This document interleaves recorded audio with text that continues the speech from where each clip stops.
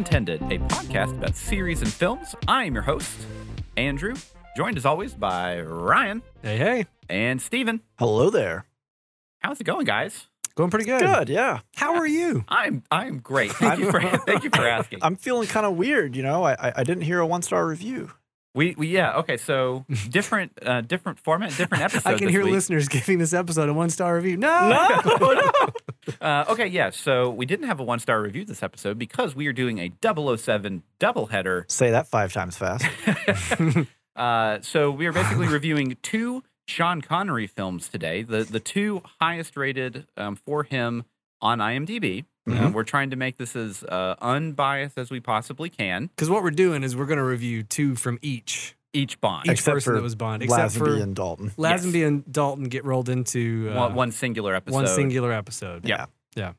So we're kind of going over From Russia with Love this week. And then we are going over Goldfinger as well, which both of those are the 2 highest rated Sean Connery films. Which I thought was interesting in and of itself, but... Really? I don't think so. I mean, I think I've always heard that. I mean, Goldfinger is obviously kind of the quintessential Bond Sean Connery film. But then you have From Russia with Love, which is always always consensus of a higher rating than most.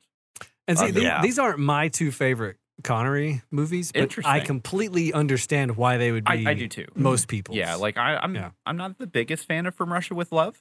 See, From Russia with Love is very high on my list. Oh, that's weird. See, me, it's Thunderball and Diamonds Are Forever. That's my 2 Connerys. Yeah, Diamonds Are Forever is great. That's a but good I one, completely understand. But this is why we referred to IMDb, right? We needed an outside party with quote unquote no bias. Otherwise, it would be impossible. Yeah, we would argue too much about which 2 to review. So we went to the reviewers at IMDb and they picked these 2 as the 2 top rated. Yep. So we are starting with From Russia with Love, 1963, second Bond film, and because we are kind of off format here, we are not going to be giving a hardline technical review of our normal scoring format. We're just going to be kind of going over our general thoughts of it. We're going to be giving some trivia. Yeah. And, these are very old 1960s films. Yeah. It's kind of unfair to compare them to, I'll say, like modern filming techniques and everything that have to be on a very high curve. And also, like, we're going full spoilers from the beginning. Yeah, these are old movies. Yeah, no spoiler wall here.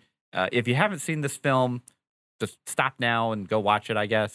Yeah, bail out. Yeah. And also, I would go as far as to say with a lot of these Bonds, especially the Connery ones, I think even if you spoil it for somebody, you can still enjoy the movie. Yeah, I think a lot of Bond, it's not that you're trying to make the twist work, right? This isn't Knives Out or a whoddunit where, if you spoil a twist, you ruin the movie. This is just, you're here to have fun, you're here to have fun, etc. Okay, so, now we've kind of gotten over some format changes just for this episode once, Or this series of episodes. For the series of episodes for all the other Bond things. Yeah. Any 007 double header is going to be 2 movies. Yep. All right, that's how double headers work. That's how it works. It's in the title. It's right there on the cover. Yeah, so we're going to go over the synopsis for From Russia with Love, if you are unfamiliar. Hit me with it. James Bond willingly falls into an assassination plot involving a naive Russian beauty in order to retrieve a Soviet encryption device that was stolen by Spectre. Okay. All right. So I'm going to kind of give just a couple little tidbits of trivia here before we kind of start. So the main girl, Tanya Romanova, was actually played by an Italian actress, Daniela Bianchi, and voiced by a British actress, Barbara Jefford. This explains a lot about the... I was going to say, because this was something that Lauren and I both noticed a lot. So, the lips being off. So basically, because Daniela's accent was so thick, they actually couldn't use her voice, but they wanted her look. Okay. Basically. So they were like, this girl looks the part of a Russian. Read a line in Russian. Give me some spaghetti. No. It's not what the line says at all. Yeah. So, so basically it was a Italian actress playing a Russian character, but overvoiced by a British actress. 3 people collaborated to make this role come to life. How many people do you need to make a Russian? Yeah. So one of the cooler things, too, is Sean Connery and Robert Shaw, the main bad guy of the film, or henchman, I guess, right? Yeah. Did most of their own fights themselves. They didn't have any stunt doubles for generally most of the film. There's like a couple of scenes where you can see like shows. A wig. Like the Robert Shaw dude, his wig is terrible, specifically why it stands out. Which, again, I'm sure back in the 60s on a projector in a theater, you didn't notice it. But when you're watching it in 4K, I was like, I could tell that's not Robert Shaw. Yeah. But it's very rare. Yeah. One of the big things of why they couldn't do stunt doubles is the fight in the train. Yeah. It's so close. Very close. There's really no way that they could do it without doing it themselves. Yeah. And then one little other bit of trivia. I have a bunch more, but it'll probably come up as we discuss it. So Blofeld, kind of the big bad of Spectre. He's kind of like the head honcho guy. He's number one. They kept his face obviously secret off camera because they didn't want to reveal who it was because they didn't really. They had a general idea of where they wanted to go with it. Yeah. However, they didn't have that written in yet, like for the other films. So when these movies were coming out, how far behind the books were they? Do you know? That I don't know. I do wonder about that. Like, was Ian Fleming like? When they were coming out, most of the novels were already done. Yeah, I was gonna say most of this was done by the time. Most of these were already done. So back in the 50s. they probably theoretically at the studio knew that in the books Blofeld would reappear, but they weren't sure what they were going to do in the movies. Exactly. Yeah. So at the time of filming, which was 63, or release was 63, From Russia with Love had come out in 57. Okay. Interestingly enough, Dr. No was 58. Yeah. So that's the reverse. Goldfinger 59, For Your Eyes Only 60, Thunderball 61, Spy Love Me 62. So On Her Majesty's Secret Service released the same year as this. So there were already 1, 2, 3, 4. So he was still writing 10, concurrently 10 with the movies being produced. Yeah. But okay, so they wanted to keep his face hidden. Yeah. The production studio also did not want audiences to figure out what he looked like. So they acknowledge his existence in the credits. However, he just has a question mark by his name. Oh, wow. Okay. So there is an uncredited role for Anthony Dawson, who is the body. And then the voice was Eric Pullman, who was actually in Dr. No as one of the secondary villains. Oh, okay. Which is interesting. Because they really wanted to obfuscate how he looked. Yeah. Just because they wanted it to be a mystery. Yeah, I actually thought that was really clever. Lauren noticed it in the credits. Whoa, question mark? Who's that's number one. Yeah. And you only see the cat, really. And they really tried to make that a secret for as long as they could. Yeah. Okay, so I have a lot more information for this, but we're gonna kind of go over our general thoughts of kind of what we like and what we didn't like, right? Yeah. I'll lead it off. Yeah, go ahead. Go for it. I like this movie. Okay, I think it's definitely in a lot of ways a more subdued Bond and a little more grounded than some of the obviously some like Connery flying around on a jetpack and other things like that. I think this Bond, especially From Russia with Love, has probably some of the most pure espionage. It does. A lot of actual spy work. Yeah. It feels like actual spy work. It feels, like I think overall, my complaints are just that it feels a bit slow in terms of the pace. Yeah. Like I feel like there's definitely some scenes that could be sped up a little bit. Sped up a little bit. And not sped up footage, just actually faster. There's plenty of that though. Yeah. And then the other thing is like you can still kind of see some rough edges in this movie where they're trying to figure out how should a Bond movie be? Like what is a Bond movie? We've only had Dr. No before this. Like the thing that stood out to me was they used the Bond theme almost like too much. There was a couple of scenes where like he's just walking down a hallway and it bumps into And I'm like, what? Nothing's happening on screen. Like this is usually when like things punch up, So a fun note on that. Yeah. Whenever they announced the film to be released in October 1963, guess how long they had to film the film? Like from beginning of production, writing the script to filming it and being done for 6 months. 4 months. Good Lord. Wait, when did they announce its release? They announced it in October 63, and they started in June. Wow. So surely not. Yes, no, that is exactly what it was. So with an October 1963 release date already announced, everything was done in just 4 months, and the trouble production was it was a lot. So Pedro. That's actually the thing that's giving me hangups is the actor Pedro. Armin Darius. The guy who plays Karen Bay, the main chief in Istanbul, was dying of cancer and had to shoot all of his scenes within 2 weeks, and then he died at the end of June. Really? Yeah, that's why I was wondering about your timeline, because like he passed away in June of '63. Like, holy cow. Yeah, no, like they basically started it and they were like, oh, he's gonna die.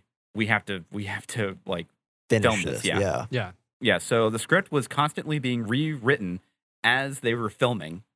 Director Terrence Young and art director Michael White nearly found themselves dead in a helicopter accident that almost killed them both.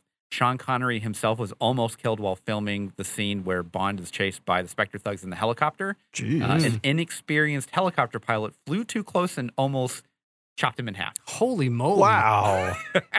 Wow. I mean, it is paramount to the production crew and editors to make this film. Right. Like 4 months is insane. That's an intense shooting schedule. A heck of a turnaround. Yeah. So kind of talking on, what you were saying is like there's just some scenes that just don't make any sense, or they could be a little bit shorter. Or anything it like really that. is like the music's like, why is this da da da da? And he's like signing his name in a book. And so because there was a lot of scenes that were cut out. Yeah. That it just didn't work. Well, it sounds like they didn't have time to go take another pass at the editor. Just take everything you could, slam it together, and then trim it as you go. There were a lot of scenes that just kind of existed, and even if it was a bad take, they just had to have it because they didn't have time to dwell on it and do multiple takes. I did not know that. It's pretty wild. Intense, yeah. Yeah. Hearing that Kareem's actor is dying of cancer, because he's a very like kind of happy-go-lucky character for being in charge of a spy station. It's really sad. Yeah, actually,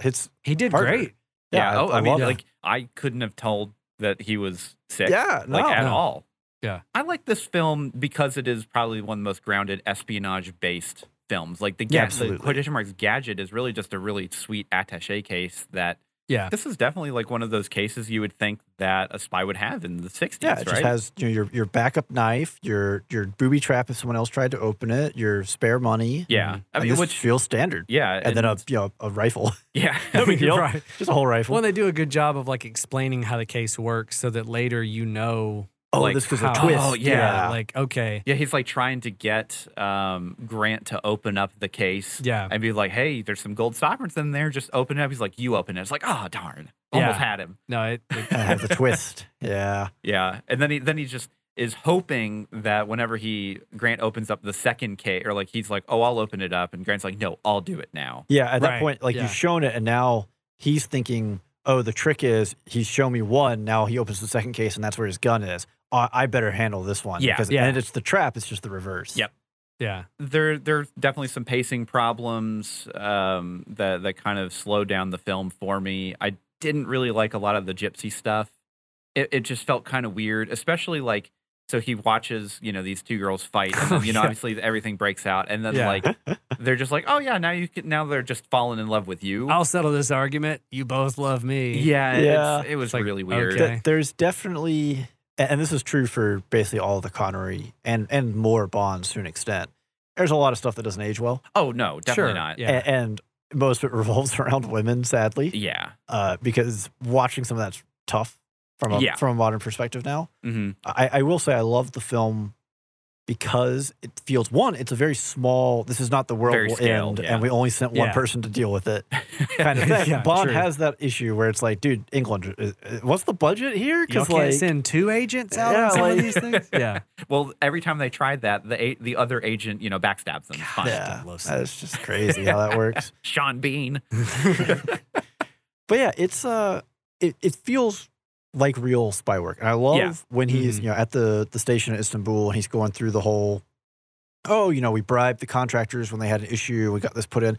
That kind of stuff, that feels like actual Cold War spy tricks. Of kind of what it would be. Like this, the way they did, well, we know them, they know us. And, we go through this routine every day. It's just kind of a peaceful process. And then obviously something happens to interrupt that. Yeah. But I really like the idea of the two spy agencies kind of being put against each other by Spectre as the big bad guy behind the scenes. Yeah. And all of the side play of the two groups kind of working with and against each other while it's really Spectre pulling the strings. Mm-hmm. Right. Yeah. Because I think it makes them seem really powerful and really scary. And two, the whole idea of, well, we're going to trick this naive agent into doing this.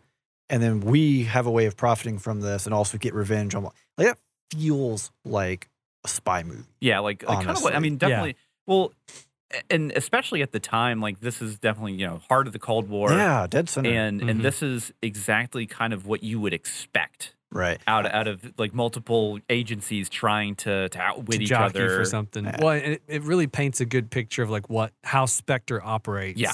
Just in general, you know. Well, also almost one of those things where it's like, oh, it's 1965, and the KGB finally is seeing a copy of this, and they're like, we had contractors last year. Oh, we need to check, kind of almost revealing like real spy work kind of thing. Yeah. In a sense, it feels very close to it. So. And you still get a little bit of that really kind of like humuhaha kind of Bond villain with Blofeld with the cat, and then number 3. Number 3 and number 5. Number 3 and number 5. Like, I love that. Also, shout out to the opening scene and the most elaborate chess tournament ever. This is chess streaming. Hardcore from the 1960s. And it's like the stage they're playing on is a chessboard. There's so much marble everywhere. Yeah. I was like, did they build this set, or is there a place in the real world? It's probably somewhere in the real world. Yeah, and like that was. Well, there's almost probably no way that they could have built the set in 4 months. Not true. for one scene. Yeah. They found somewhere that looked good. Yeah.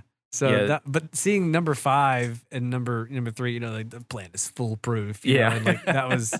That whole interaction at the end too, when they get rid of 5, the boot fake out, awesome. The boot, like so it cracks me up, right? Because a lot of the movie feels like real spy work, and then you break out something like the boot knife, and you're like, oh yeah, it's James Bond. Yeah, right, yeah. You gotta keep it settle down. I could definitely see a boot knife being something that existed back then. Probably, yeah. Yeah, but probably not the way that number 3 is using it at the very end. True. It's not a primary combat weapon. Yeah, well, I mean, like clearly, like she can just be.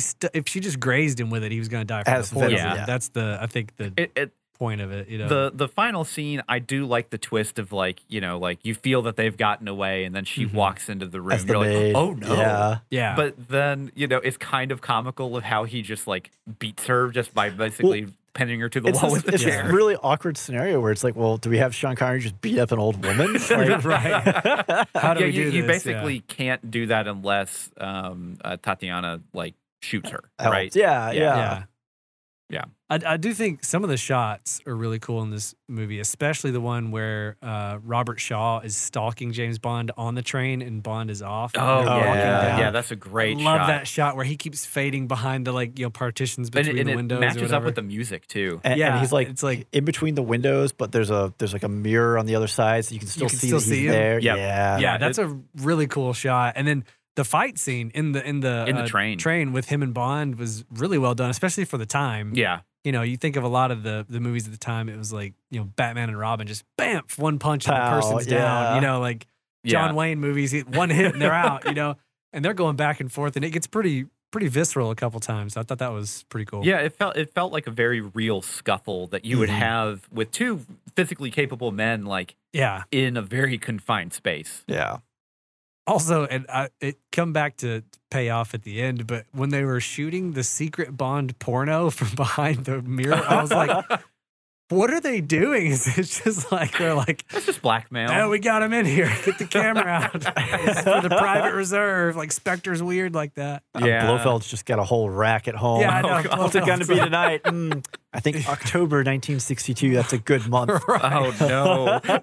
Because you got to think about that setup. It's the bridal suite. Yeah. So, they're blackmailing us, but what are they doing with this other times? How long has this two-way mirror been there? Yeah. I mean, that's actually kind of a common theme that goes out through a lot of the Bond films where, basically like every hotel room that he goes into, because he frequents those often and it's, in that time period, they're like, well, yeah, we're going to spy on you. That's why he always goes in and checks for bugs and everything. Kind of lists the frames and everything.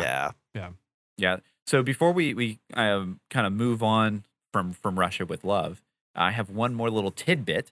So there was actual conflict between the two fighting gypsy girls on set.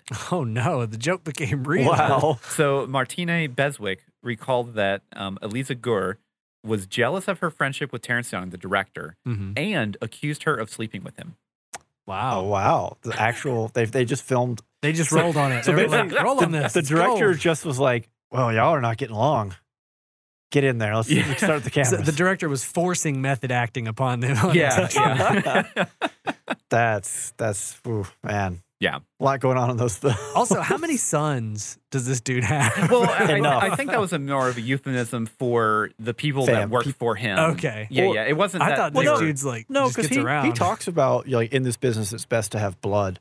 But it may not be, it may be what we consider, nephew. Yeah. As opposed to, and they're all his son. I like but to it's think just they're big all his family. sons. I mean, that's also I think this not, dude gets down. Yeah, he puts the paper down and is like, okay, wife or mistress or whoever this is. This mistress is like, come to bed. He's like, again? I've got so many sons already. Yeah. But yeah, I mean, like, it's a good film. I don't know if it's more entertaining than something like Diamonds Are Forever. I don't know. Like, so I guess without putting a score per se, if you were just having a day, like, I'm gonna watch a Bond, definitely not. Would you wouldn't pick this? This is not like a casual watch. Oh right? no, not at all. I think it's a little too slow for that, because the third act is the plot is very in depth for what it is. You need to pay attention. Yeah. It almost feels like it has a false ending too, where like you think when they get off the train, it's like, all right, we're done. Oh no, there's like 20 more minutes of boat stuff. Okay. Yeah, and we got like helicopters. And then there's a helicopter thing. Okay. Oh, and now we're in a hotel room, and it's like, it almost feels like, and I don't know what, they may have been going too liberally by the book. Maybe the book goes, to all those places too. But for me, I don't know. It's a fun movie, but it's not zany enough to be just a quick afternoon watch. I definitely think that it is not a film that you show a modern viewer that hasn't seen James Bond before. No. Like for the first. Yeah.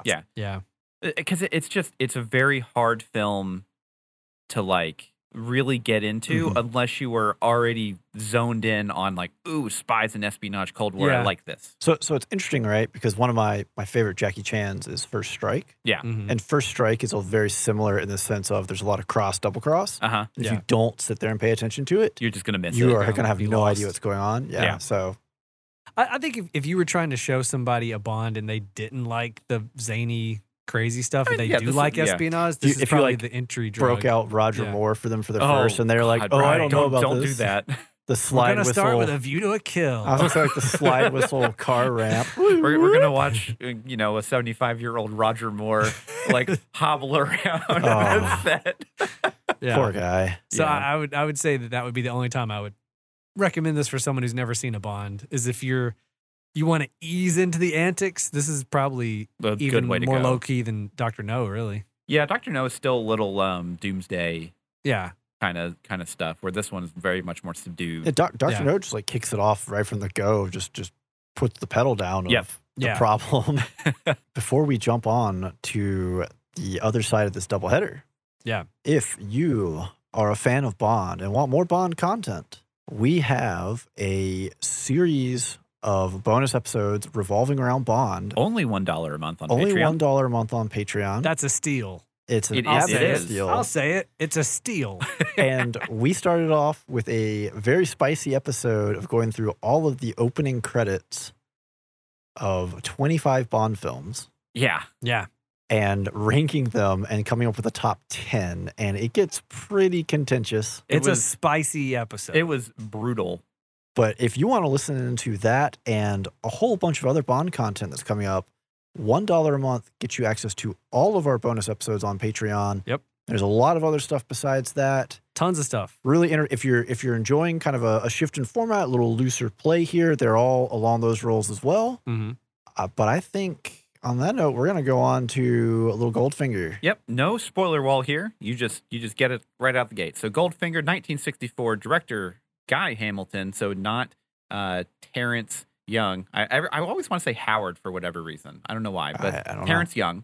Young, who basically directed Dr. No, From Russia with Love, and Thunderball. But he skipped Goldfinger for some other scheduling conflicts, I think. So they got Guy Hamilton. I got a Tide commercial. I can't make it. Those gypsy women, man.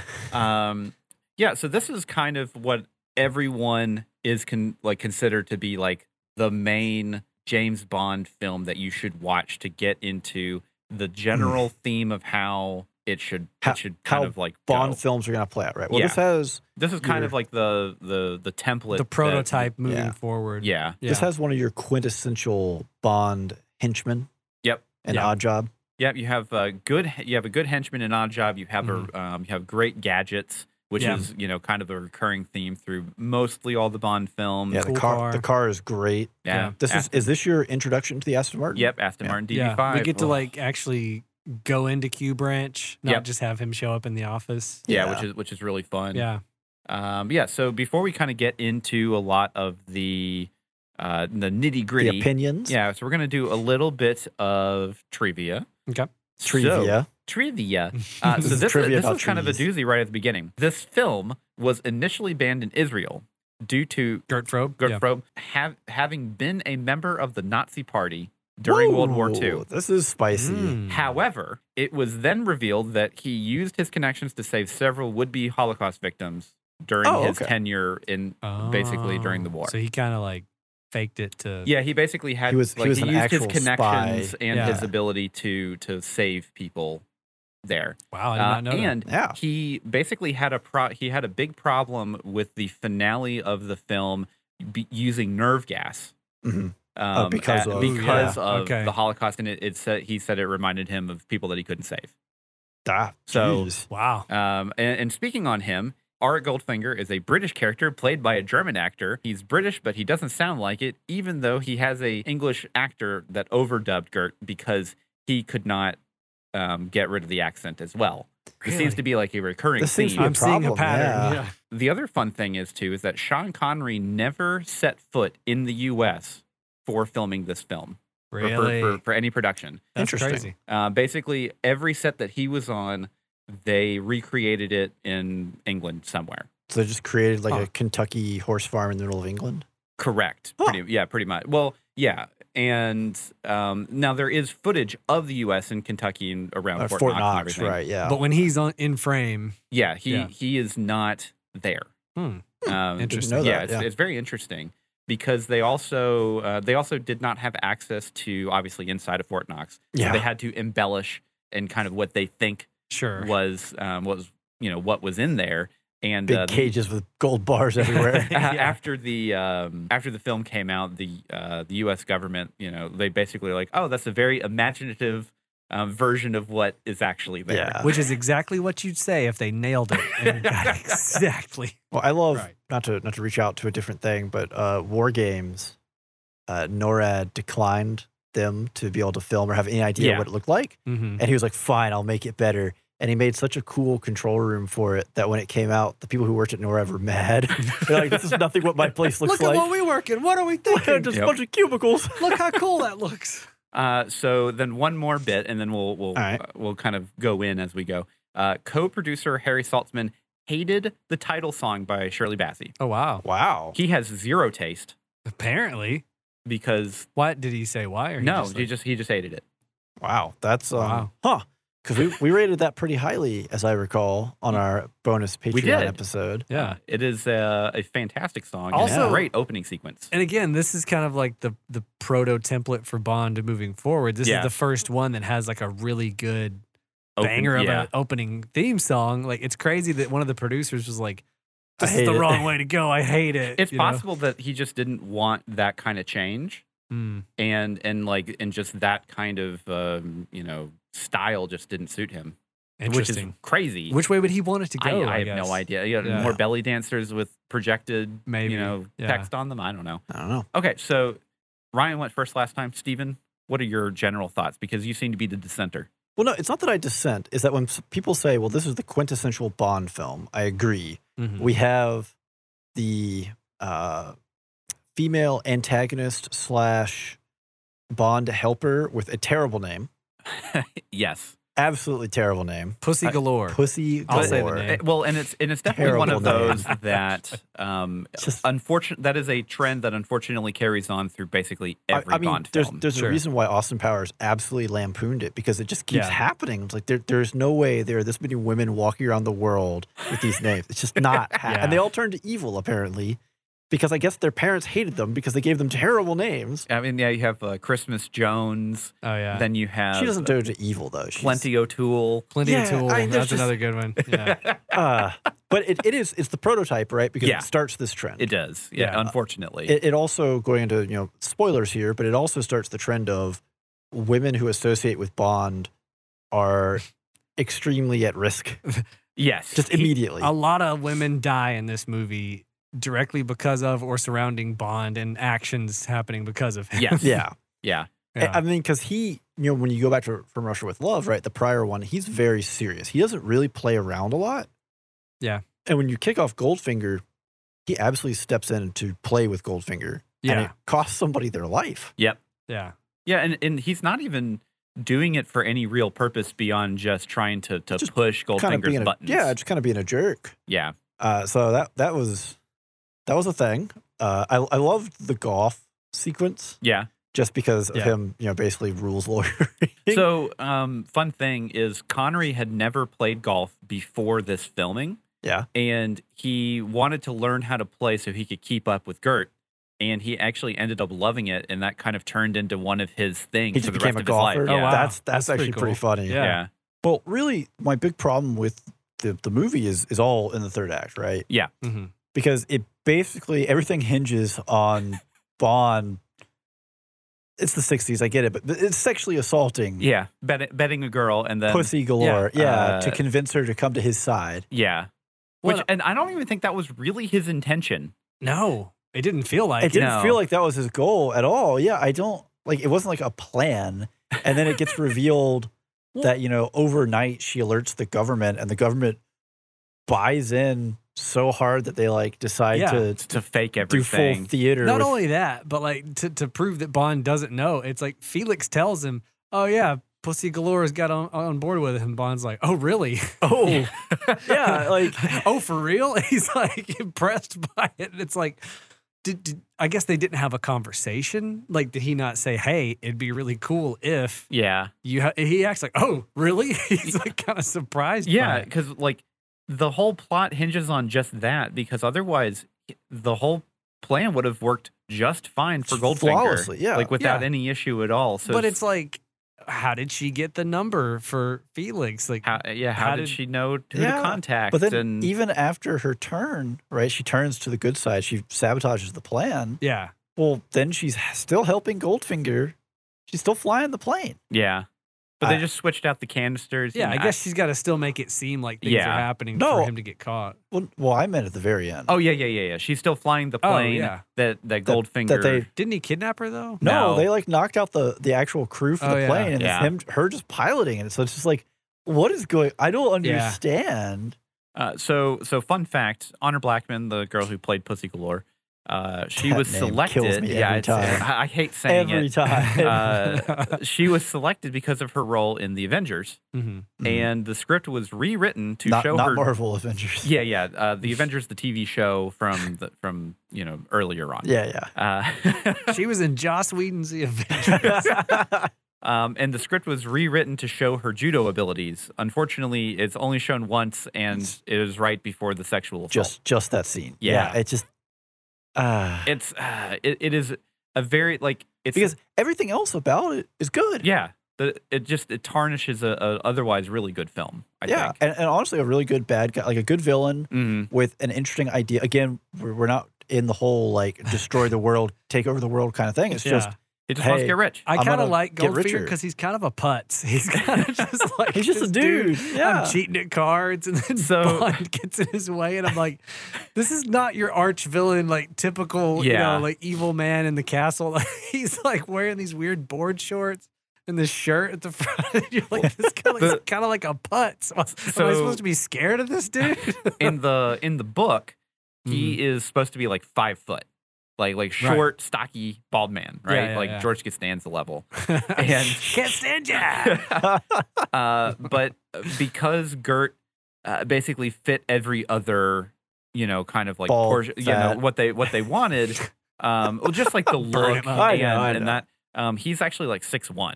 So he's just way taller than what the character actually should be. Right. But yeah, I mean, I think he's a great villain, and he is. Yeah. He's just not your. I like him because he's not your typical. Yeah, he's not sitting in the chair. I just like the. Do you want me to talk? No, Mr. Bond. I want you to die. Yeah, and then I proceed to not kill you. But that's and then Bond decides, well, I should talk, and that saves him. Yeah, but and that is one of the things when people talk about the quintessential Bond film, right? Yeah, that scene with the laser coming. that has been repeated in so many pieces of media. Oh, everywhere. The wiener laser scene, it's more tense than I remember it. Like, so it gets real close. So fun fact on that. It was a real laser. During the infamous laser scene, the special effects team positioned beneath the table using a blowtorch to really cut through the metal table. Went well beyond the point they said they'd stop at. Oh, boy. Sean Connery's visible distress is genuine, and he complained when shooting was over. Wow. Because they almost burned him. Yeah. In his no-no zone. Yeah. So like that is absolutely that is absolutely genuine distress that he has when he's watching this. It comes across like it's a tense scene. I feel like that's the case in every movie where the director just doesn't tell, or like the actress is like, it's okay, I'm just scared of birds, and Hitchcock is like, perfect. Same kind of thing. I got a film for you. I'm gonna get a real reaction. Oh, we broke your arm that scene? Keep that. That's going in the reel. Yeah. But honestly, like that is a fantastically iconic scene for good reason. Yeah. It's probably one of the, I mean, like obviously like pop culture has taken over a lot of these moments from James Bond, especially Goldfinger particularly, because you have a great henchman in Odd Job. Yeah. And then you have a good bad guy. Honestly, the plot of him basically irradiating Fort Knox is actually pretty novel. And then it makes his holdings just worth more. Yeah. Yeah. And then you have, the Aston Martin, which is just fantastic. Oh, it's a killer. The DB5 is just such a beautiful car. Fantastic car. Yeah. And all the gadgets they included with it, like, and again, it's the same as like Russia with Love, where they explain how everything works so that later. Oh, he's about to do X, Y, Z. He's going to try this, and like watching him do the oil. I remember being a kid, being like, "What's next?" God, you'd have to have so much oil on the road to like affect any kind of. Especially it's like a dirt road. Yeah. It would have to be like a tanker truck worth of oil. But the ejector seat is always super satisfying. I mean, it's a classic spy gadget, right? The classic Bond thing is the ejector seat. Yeah.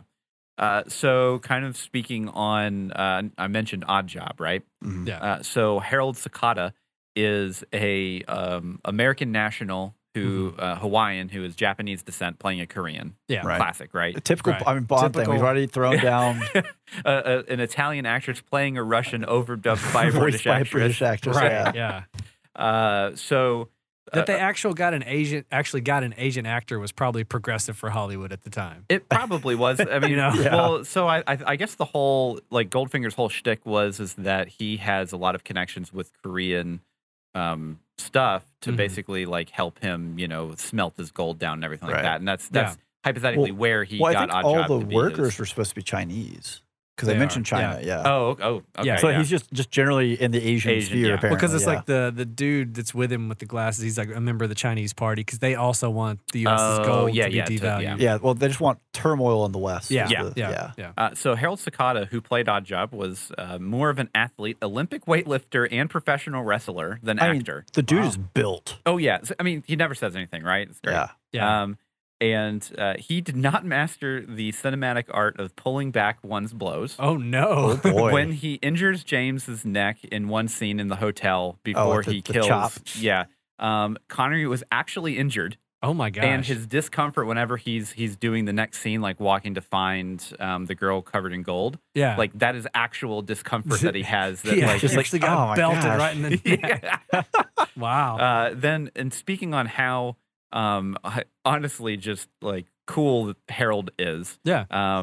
In his death scene when he's getting electrocuted and holding his hat, he's actually getting burned, like physically, like in real life getting burned, but decided to keep going until Guy Hamilton yelled cut. Wow. That's why Sean Connery actually looks concerned after, like when he's looking at Odd Job, because like as an actor, he's like, oh no. Yeah. And that actually made it into the final cut. Of course it does. Yeah, because it's a genuine reaction. Yeah, wow. That's intense. Man, movie making in the 60s is terrifying. This is why they have unions now. So Harold Sakata is a true trooper. He's the MVP. Not only is Odd Job one of the coolest characters in the Bond franchise, but like apparently this guy goes the extra mile for everything. Yeah. So Ryan, I know we were talking with Steven a little bit. Kind of, he was a little bit of his center. What are your general thoughts?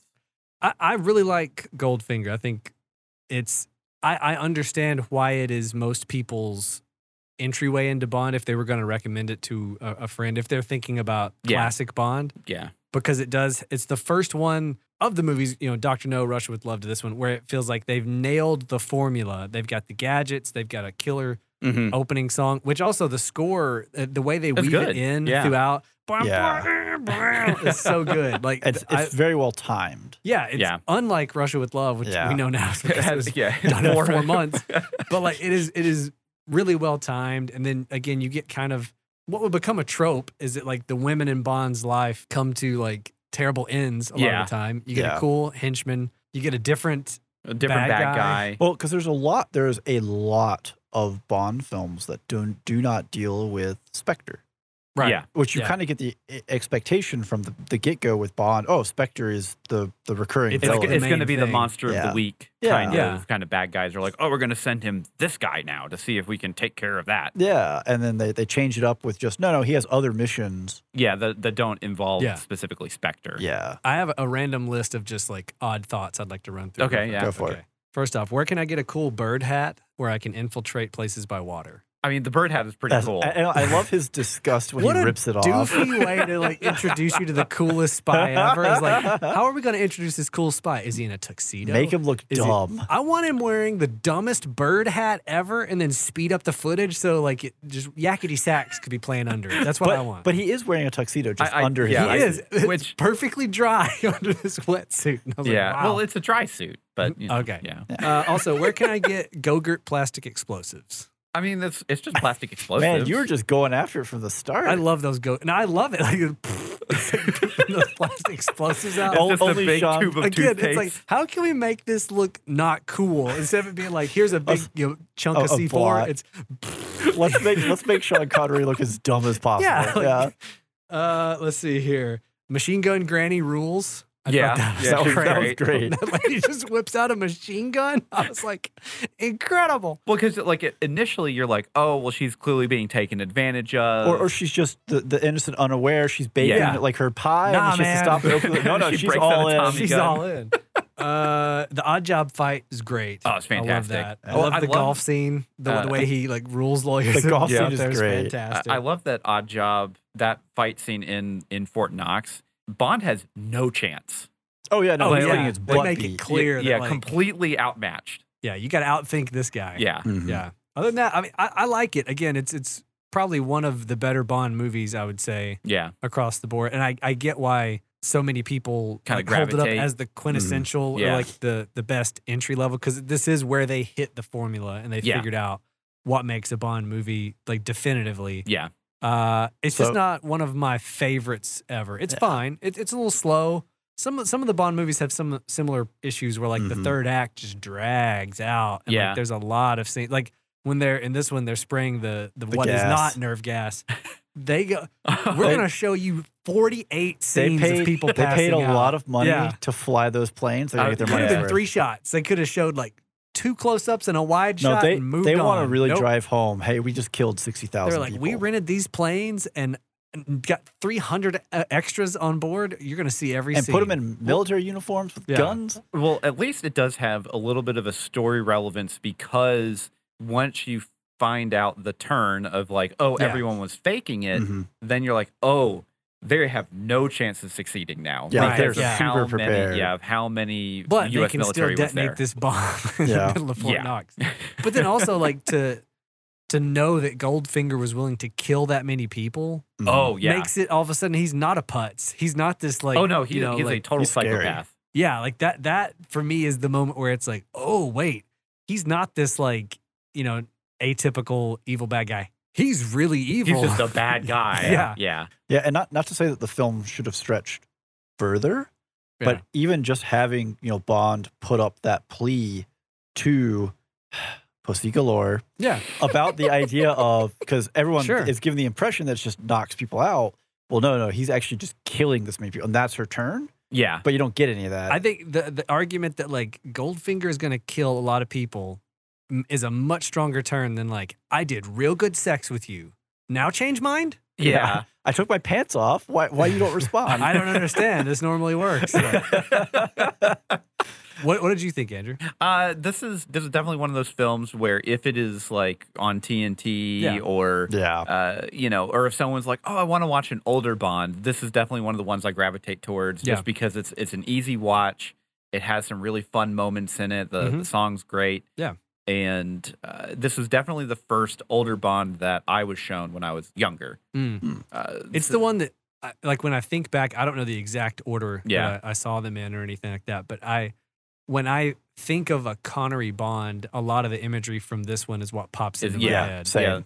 Yeah. And, it's definitely, I think it deserves a lot of the praise of being kind of like the prototype Bond film that kind of set the pace for everything else that kind of came after it, especially with the gadgets, the cars. Because up until this point, like with Dr. No and From Russia with Love, they were emphatically just very much spy films with a little bit of camp in there. Yeah. But this is where they were like, ooh, this is our niche here. The gadgets sell well. Let's do the gadgets. Yeah, gadgets sell well, cars sell well, girls sell well. They already knew that last part. And but this one was definitely, they're like, oh, we have to have a ridiculous name.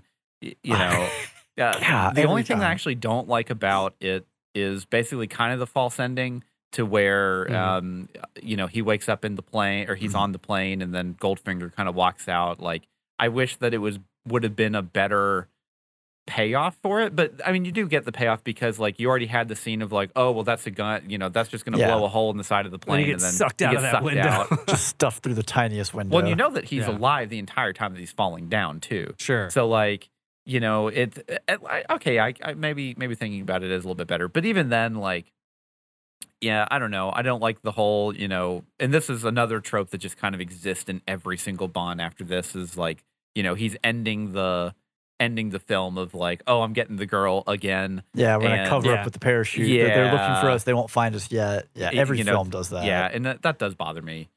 But, I mean, like, it's a good film. Yeah. And I definitely would absolutely prefer this one over From Russia with Love almost any day. I think for rewatchability, for sure. Yeah. I will say I have probably seen, starting with the scene where he is talking to the mob members. From there on, I half a dozen times easy, just from it being on. You flipping through and it's just on TV. You're like, well, I missed the start. I guess this is where I am. Yeah. So how do you feel about these two movies representing Connery as Bond? As the best of Connery. Yeah. I think Goldfinger should be on the list. I think Diamonds Are Forever should also be on the list. Okay. Mostly because Diamonds Are Forever has a lot of really fun elements in it. I like the two henchmen that are kind of like the psychopath straight men. Yeah. And then you have Plenty O'Toole, which is a stupid name, but I like her character. Her character's cool. Yeah. Her character's good. You get some fun stuff with like Las Vegas and everything. Yeah. And I think I just like that film a little bit better than From Russia with Love. I agree, but I would still say that if you watched From Russia with Love and Goldfinger, you have a pretty good grasp of what Connery is like. You know what Bond is. Yeah. I definitely wouldn't do You Only Live Twice. There's yellow face in there, and it's just not very good. I got to shout out Thunderball. I love Thunderball. I think that's my favorite Connery Bond. But like, I could see where that's not the entry point for somebody. That's not what you would start with. Is Thunderball the one where they're out on like the underwater with the boat, out at sea, and the plane? There's a lot of out at sea. So basically, there's an experimental jet that they apprehend, they steal or whatever. The finale outside of the water, for underwater or whatever, after like the big SAS and Spectre fight. The outside of the water on the boat is brutal for the footage because they speed it up. They just speed everything up like 1,000%. But the song for Thunderball is great. Yeah. But I'm not a big fan of the rest of the film. I don't know. It's fine. I like it a lot, but that's my personal preference. Yeah. But yeah, I think specifically with these two, I think Russia with Love and Goldfinger is a good representation of Connery. Yeah. I think you get to see the zany side and the more serious side. Yeah. Well, and I definitely don't think that From Russia with Love is a bad film. It's just not one that I would like show someone as a first Bond film. Yeah. Yeah. That's kind of where I lay. Yeah. Steven? Dude. I mean, you've already heard this. I like From Russia with Love, sure, just because it is kind of the classic spy. Yeah, it definitely sides on the serious, dramatic versus kind of the wacky, zany. I think From Russia with Love ages better. It does. Than it doesn't have, a lot of sexual assault in it. Yeah. There's also that scene at Goldfinger where Dink is her name, and he's like, smack, man talk. And he's oh, like, yeah. Oh, yeah. That scene that's like, what? Yeah, Anyways, sorry. It's pretty bad. Like, yeah. Wow.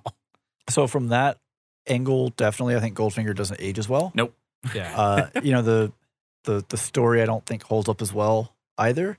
But again, that's not atypical of Bond films. Yeah, sure. So if you were like, hey, I want you to condense Bond into, a condensed version of what is it going to be like, and then just inject it in my veins. Well, Goldfinger is basically the answer because you get all the good and all the bad. Yeah. Yeah. It is a pretty good, here. Yeah. Watch this, and then you're ready for anything else. For anything else, nothing in Bond is going to surprise you after this. Yeah, because if you then go and watch Spy Who Loved Me, which has also a lot of camp and a lot of gadgets and everything, you're like, oh, this is actually pretty on par from what you're already primed. Yeah, you're set. Yeah.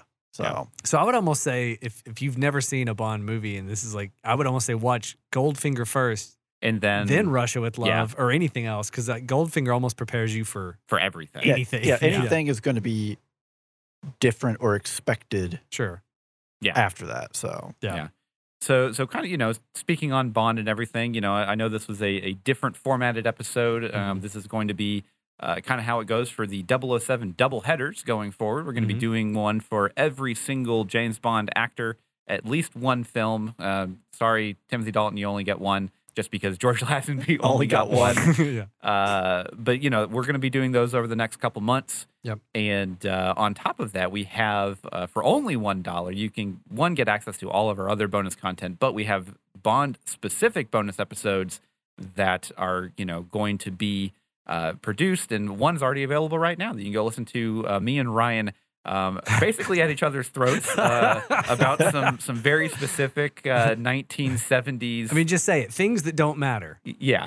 While I sit in the corner going, fight, fight, fight.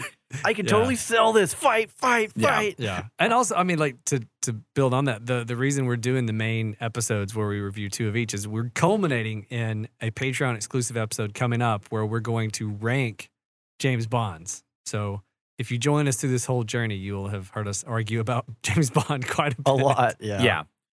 But if you cannot spare $1 a month, we totally understand. We would love it if you could help us out in other ways, telling your friends, sharing posts, liking, leave a review. We love it on Apple give iTunes. Us feedback. Yeah. But anything. A 5-star review goes a long way in any podcast service, but specifically iTunes, of getting podcasts discovered by more people. So if you can't spare $1, just give us a 5-star review, specifically on iTunes. Anywhere is cool. Spotify's great. But iTunes is the best. If you use iTunes and have an iPhone, please give love us that 5-star review.